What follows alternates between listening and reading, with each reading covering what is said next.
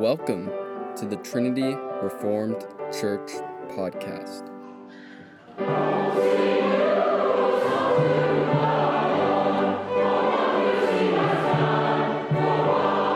Corporations offer false security. An interview with Jason Butler from the Family-Based Business Workshop.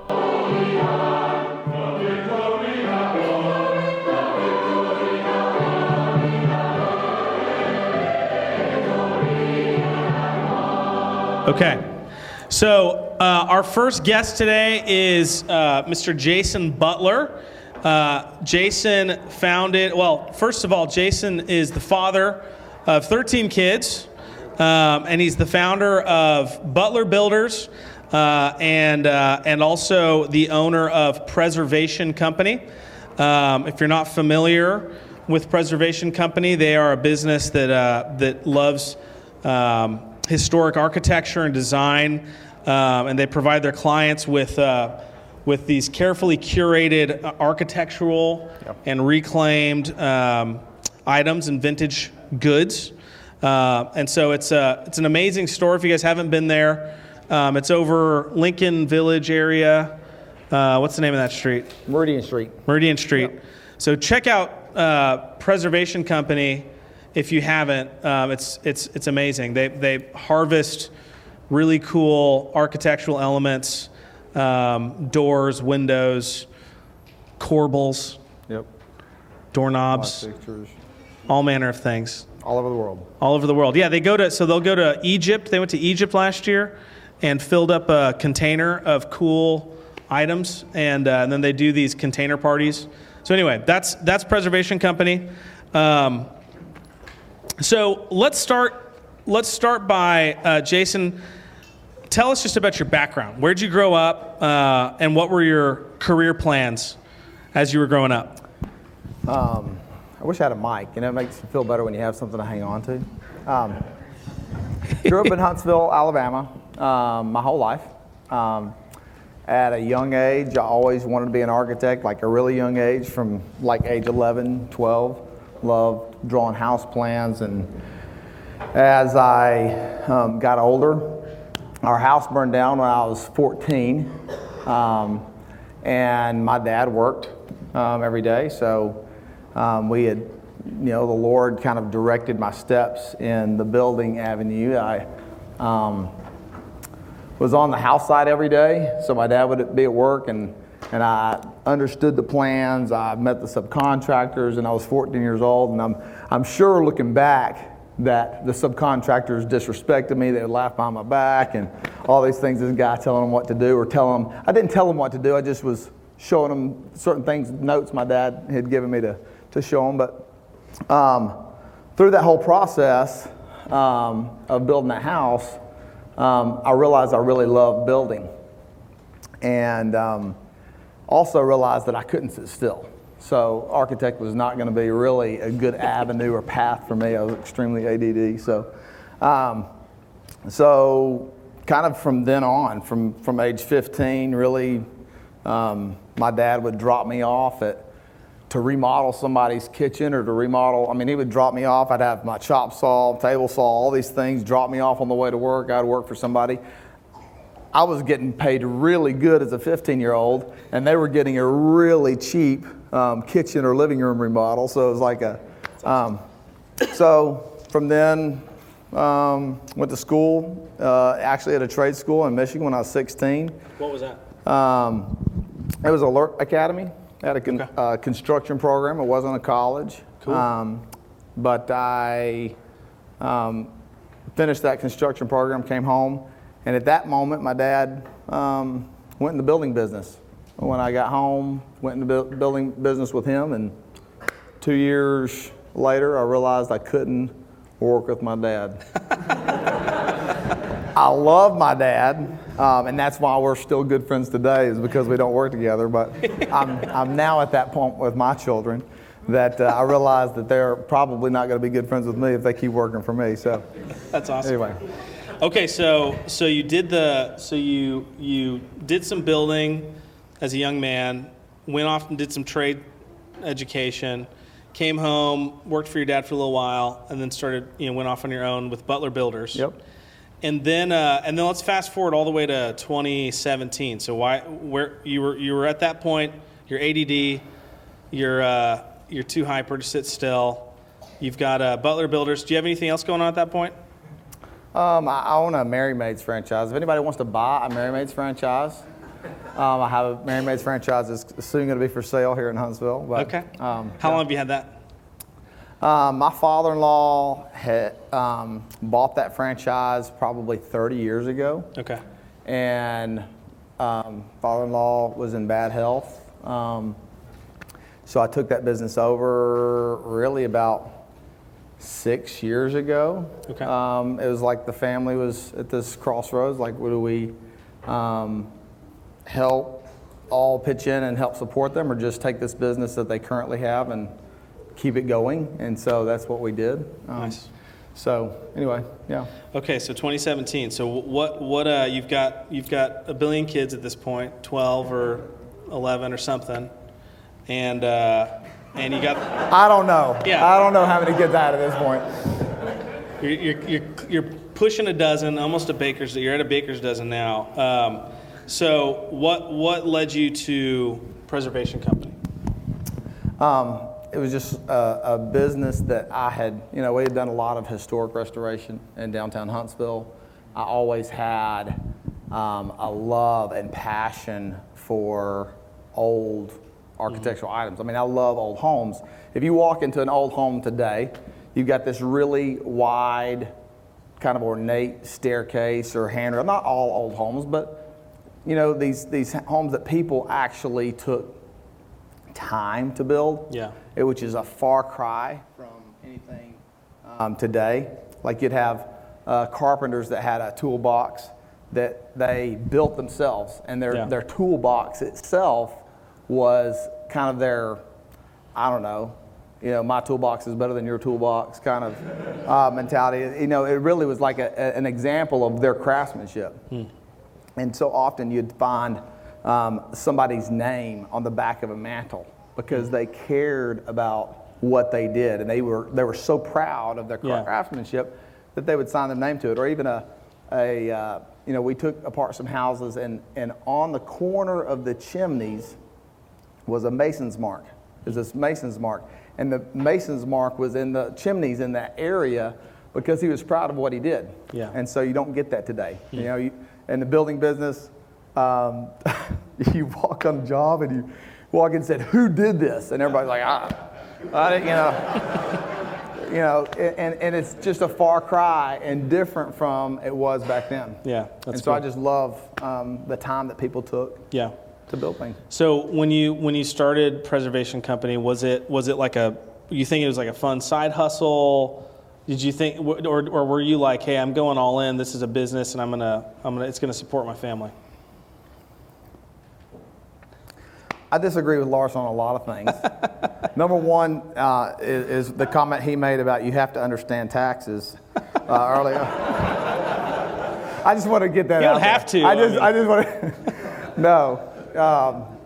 Last year's taxes are different than this year's taxes. Something changed. My account said, "Hey, you can't do that this year." Yeah. No. It was. I'm different from a lot of like Caleb Christophers out here that are really good at numbers, and they really are good at business plans and those kinds of things. I really could barely make. This is just the honest truth. I could barely make Preservation Company make money on paper as a business plan. And I know that's shocking. Like, hey, why would you start a business that you really can't make money on paper? And then you go to the bank and they don't like it either. And then you go buy a historic building that costs you twice as much to renovate, and your wife is crying every day, and all those things, saying we're going to lose everything. What have you done? So this is the truth of it. Although I had this thing that I just couldn't. It was just something I'd always wanted to do. Mm-hmm. I'd always wanted to be in this space, and I could see it being something that I couldn't really make money on paper, but I could feel like you could create this atmosphere that people wanted to be in. And so that's kind of where we are. I probably am off your question because I'm No, it's great. Random, whatever. So you invested significant money in getting that building and getting that thing started. So I mean, you weren't just kind of dipping a toe in the water. You were going for it. All in or Yeah. all or nothing. Yeah, all or nothing. Yeah. So did you? What were your first steps? What was the first thing? It's like, all right, we're doing this thing. How did you start? With most businesses, you're able to, acquire a piece of property first and build out and then get your inventory. With this business, I mean, you can't get enough architectural salvage overnight to start a business that comes from all over the place. You have to, buy it and source it from all over to gain enough. Because when we started, we wanted to start with a bang, and we wanted to be able to have enough inventory. It's like being any kind of business. You kind of got one shot to impress someone. Yeah. I mean, as a restaurant, you come in, the service is bad, the food's cold, whatever. I mean, the person's not going to come back. Very small chance that one customer is going to come back. And so the same thing with this business is you have to have enough inventory and impress and wow people that you're going to get repeat business. And so we had to start 5 years before acquiring all of the architectural salvage. We had some from being in the historic restoration business, but not the amount that you need to start a store. So that's where we started. We started 5 years ahead of time, knowing that this was our end game and where we were going to be. And then starting to try to find a building to be in. And for us, it's like you couldn't sell architectural salvage, antique things without being in an antique building. And so that was kind of the next step of acquiring. So you were able to kind of leverage your building business, use that as a springboard, to acquire the inventory that you needed for opening, and you needed a building. So did you have to go raise money, get investors, go to the bank? How did you fund it? So we had to get really creative with financing. We, again, we could make the business make enough money to on paper that we could kind of justify, but with not enough to get like a real good loan or anything like that. So first of all, we found a building, and then we came up with a business plan for making the building make enough money to cover our the building expense itself. Our business kind of finances or income contributing to that, and so that's kind of where we just got creative, and we got creative with the owner of the building as well, having him take a third position behind the bank for our down money. So Nice. So you've got so really it's the building itself is a business, because you didn't buy a building that was just big enough for you. You bought a building that you could generate income by renting several pieces of the building to other businesses. Cool. So 2017, that's when like the store opened officially? I don't remember. 2017, that's yes. Okay. 2017, end of maybe November of 2017. Yeah. So what were you like? What did your day-to-day look like at that time? Still had a lot of building going on. Okay. So, so you didn't quit the site. You didn't quit the building thing and say that's over. Now I'm starting this. You needed that income. Nope. Those were some stressful years. But still building full time. Still getting preservation off the ground. Still running Merry Maids kind of from a distance. Was kind of our weekly, lot of hours. Yep. Was it just you? Our family, my oldest is 21 now, and you can imagine they're just stair steps all the way down to 10 weeks. If you missed it, Jason's got 13 kids. So our kids, a lot of our older kids work in the business, and that year and 3 or 4 months that we were renovating the building. So we had this renovation process. It was blood, sweat, and tears. Literally, our family lived at the store. We created a bunk room where the kids the younger kids would sleep, and the older kids would work until 2 o'clock in the morning, renovating and getting the store open. So there's a lot of help by the family and friends. And Caleb helped us a lot when we were first getting started. We're not computer people. I'm not a computer person. Just getting the inventory stuff set up. Caleb was just instrumental in coming over there, and that's why you need good friends, right? So, So Caleb got it. I mean, Caleb maybe saw the vision. Did you feel like most people around you saw what you were doing and were supportive of it, or did you feel like everyone thought you were crazy, or? Probably a mixture of people feeling like you're crazy. I think all in all, people were supportive and thought. Yeah. I think people couldn't really see it. Yeah. A lot of times, like you have this idea or vision for what you're doing, but it's kind of a no space. It's like if you're going to open a restaurant, there's a lot of other restaurants, or if you're going to open up this kind of retail spot, there's a lot of those kind of retail spots. It's kind of kind of out on a limb. Were you patterning this off of something, or did you have a mentor, or were you just kind of totally winging it? Winging it. Okay. Yeah, I tell people I fly by the seat of my pants a lot, so I run through a lot of pants. Yeah? Yeah. Yeah. Nice. Yeah.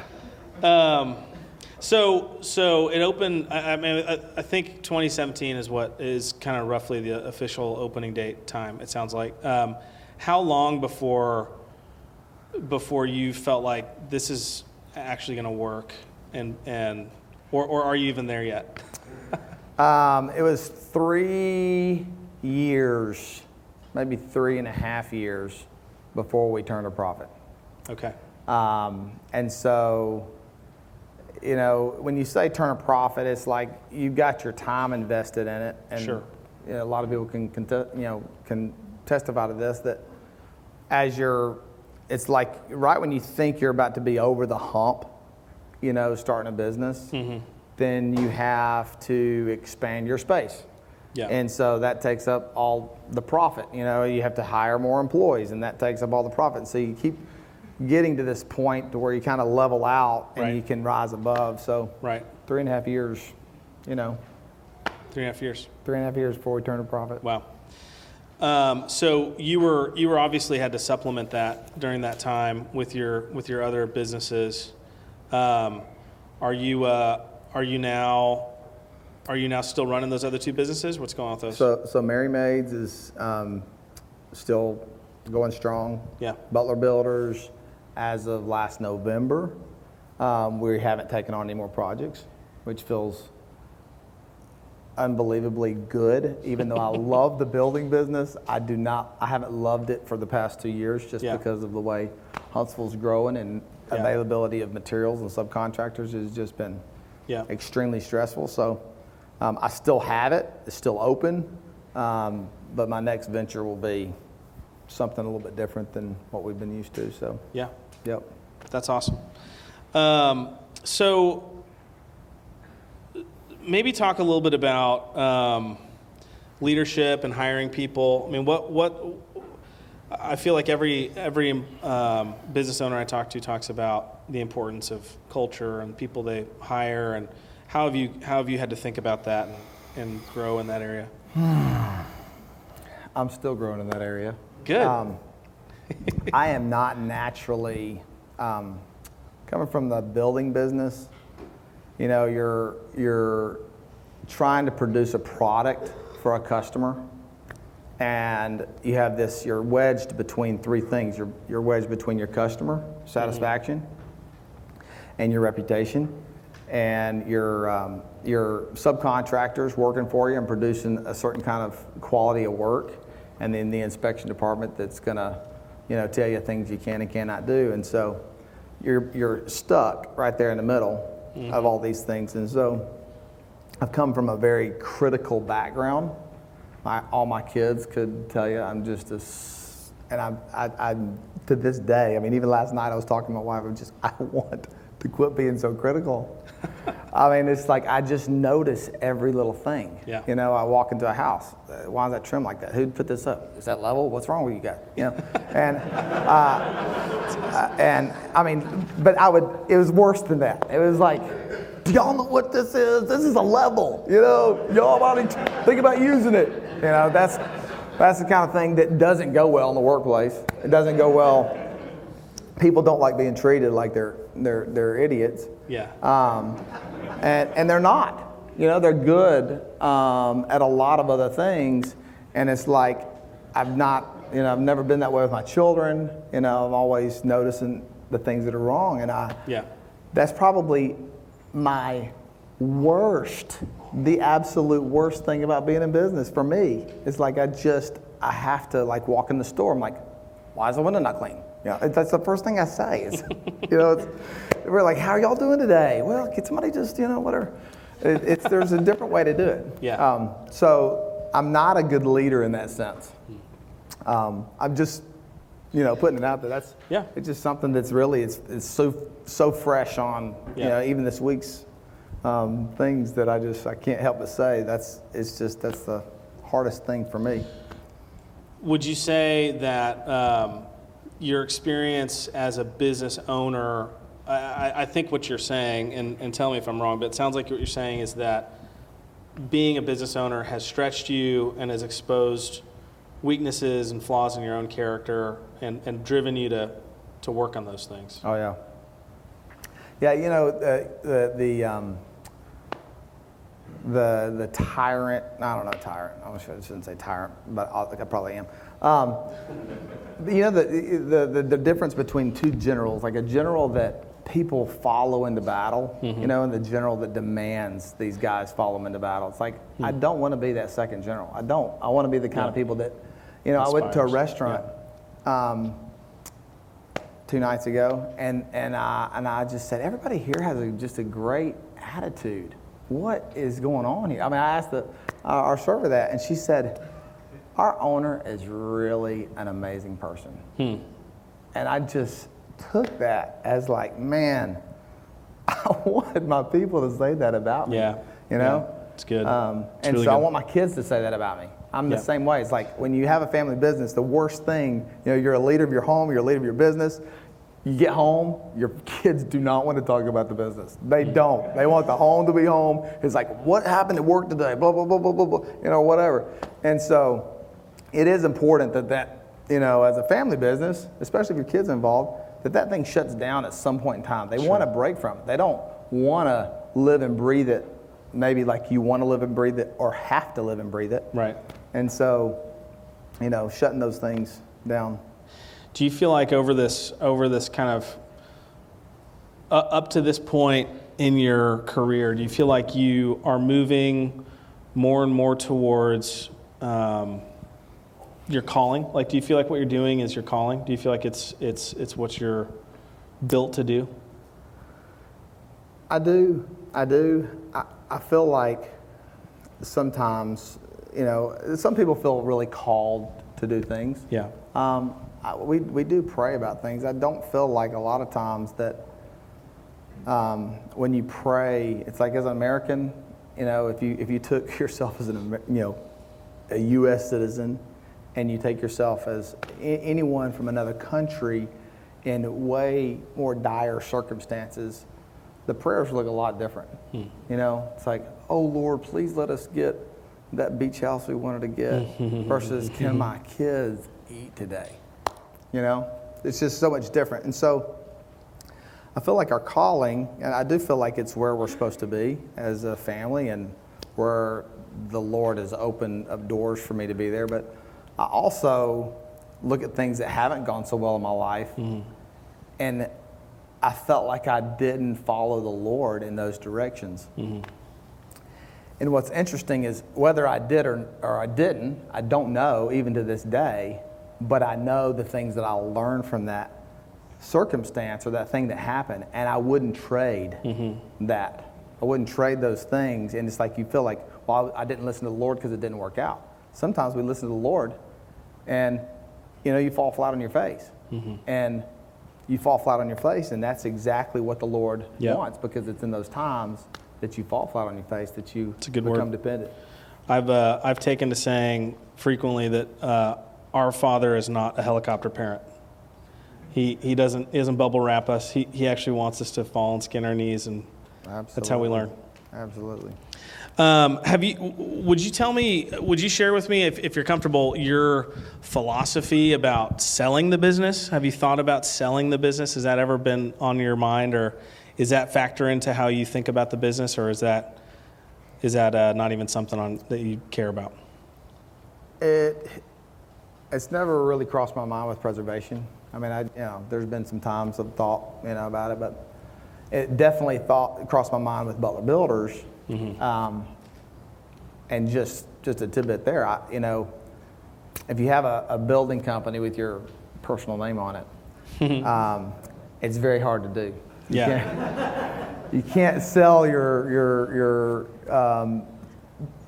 personal name in a business. It's very hard to think, well, it could go well, this person could cheat people, and no matter how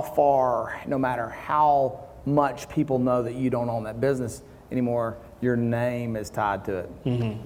And so I just had to let it go instead of selling it because of that reason. Do you hope, with Preservation Company, do you hope to hand it off to future butlers? You hoping that one of your kids maybe will want to take it, or how do you think about that?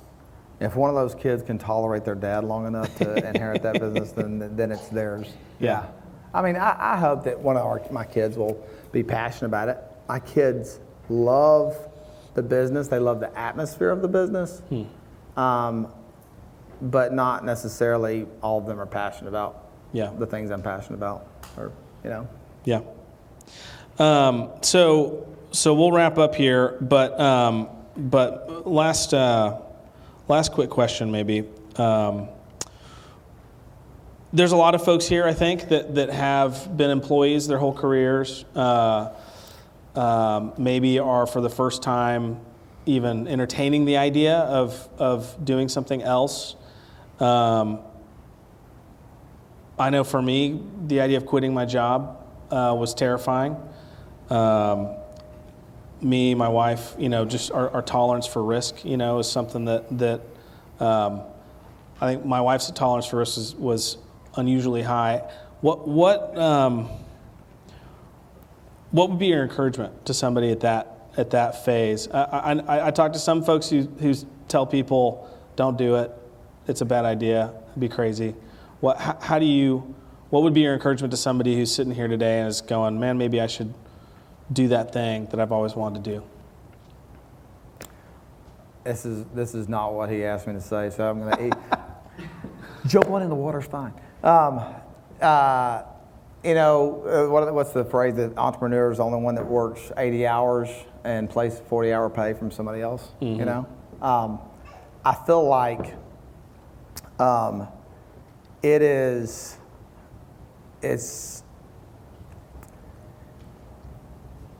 I wrote down just like a few. I'm going to grab my phone because I didn't know this question was coming, but I had just this one thing that there's like just 4 things that I felt like the Lord put them on my heart last night, so I didn't know there was going to be an opportunity to share it. But often we feel like we're our provider, and so that's why we strive the way we do. That's why we take responsibility or whatever. We feel like we're our provider, and so that shows itself in the way we give, in the way we conduct business, because we feel like we're our provider. But we know Jehovah Jireh, He is our provider, and so it's like very seldom that we actually put that into practice. Like, the Lord is our provider, and that is how we can give freely when we know the Lord has given so freely to us.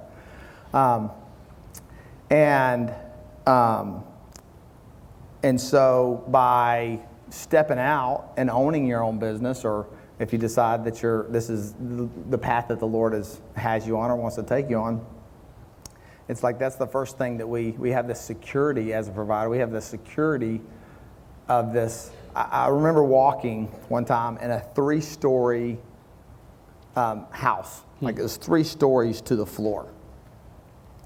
And there was just sheetrock in the attic. I mean, there was sheetrock on the ceiling. How many people have stepped through an attic in their house? I mean, there's tons of people. It's easy to do. You know, you slip off a joist and step on the sheetrock. Sheetrock only half-inch thick. There's nothing there. You could go all the way down. And there's this false sense of security. Like it's 30 feet below me from the sheetrock, but I can walk across those joists like nobody's business because I can't see the 30 feet below me. So it's like this false sense of security that I have. I could just run across them. I mean, I don't have to think twice about it because there's a sheetrock there. And the sheetrock removed, which is really nothing, you're walking a lot more carefully across those joists. Well, that's the same thing I feel like we're in when we work, for a bigger company, as we have this sense of security that is really not there as much as, I mean, just look at 2008 and all these different times that we've gone through. The security is not as much there than the security is not there that we think is there. Yeah. And so I feel like that's a big step that we have to realize that, we're not a provider, and the security that we feel like is there and working for someone else is not necessarily there. Yeah. I mean, it's there a lot of times. It's definitely the easier route, for sure, for a lot of people, but I don't feel like you really get the satisfaction that you get when you own your own business. And then the last 2 things, or faith building. It's faith building. Yeah. It's the same as the prayers. Yeah. Here versus there. In America, we're not required to have a lot of faith. Mm-hmm. We have a paycheck coming in, our mortgage is paid, we still have, enough money to go on vacation, whatever. We don't have to have faith that our next meal is coming in. Mm-hmm. And owning your own business is like the next step. We're still living in America. We still have lots of safety nets, so to speak. But it's like, it's faith building. Yeah. It's faith building. It builds your faith to see things happen on a real daily basis, within your business, things that you pray about, things that you need to happen, things that the Lord provides in certain ways. Yeah. So it's faith building. But the last thing that I felt like the Lord gave me was compromise. No compromise. When you own your own business and you decide that this is something that you're going to stand for, you can stand for it. And I feel like that's the biggest thing that's happened even in the past 2 years. As people are, and probably the very reason that you're doing this, is people have had to compromise. They've had to compromise. And it just starts out with small compromises. Whether it's, let's just say, move back a few more years, the compromises that are happening today were not on the table, but the way that you're doing sales, you have to do this certain thing that you don't feel like is right, but you have to do it because you work for the company, But now the compromises are getting bigger and bigger and bigger. And once you've taken those small steps of compromise, those larger areas of compromise are a lot easier to take because they've already gotten you to bite, onto their whatever business model, mentality, whatever, culture. But so those things I feel like, and owning your own business, that's probably a little off of what your question was. That was perfect. But those things I feel like for our family, the ability not to compromise, the ability to trust in the Lord, and have faith, and then the false sense of security that we don't really have. I mean, it's that's what I would say. And it's a lot more work. I'm just going to tell you. To be honest, it's a lot more work, and I know people that are in business, and these guys could probably tell you over here that they are much better business people than me. I'm honest to goodness, I'm not a good business person. My wife will tell you I'm not a good business person. If I can do it, anybody can do it, is what I'm saying. I'm not good at looking at numbers every day. I'm not good at I'm good. I feel like I'm better at creating environments where people enjoy being, or spaces, or on the design spectrum of things. But I'm not a good business person. But I do enjoy the strive, the hustle, and all that. So, Well, Scripture says that you see a man who's excellent in what he does, that man will stand before kings. So you don't necessarily have to be a business expert to be a successful business person. You just have to be good at something and execute well. So, hey, thanks, Jason. This was awesome. Appreciate it.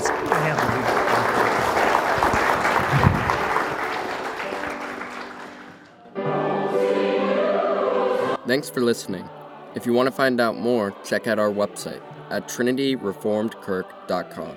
That's trinityreformedkirk.com.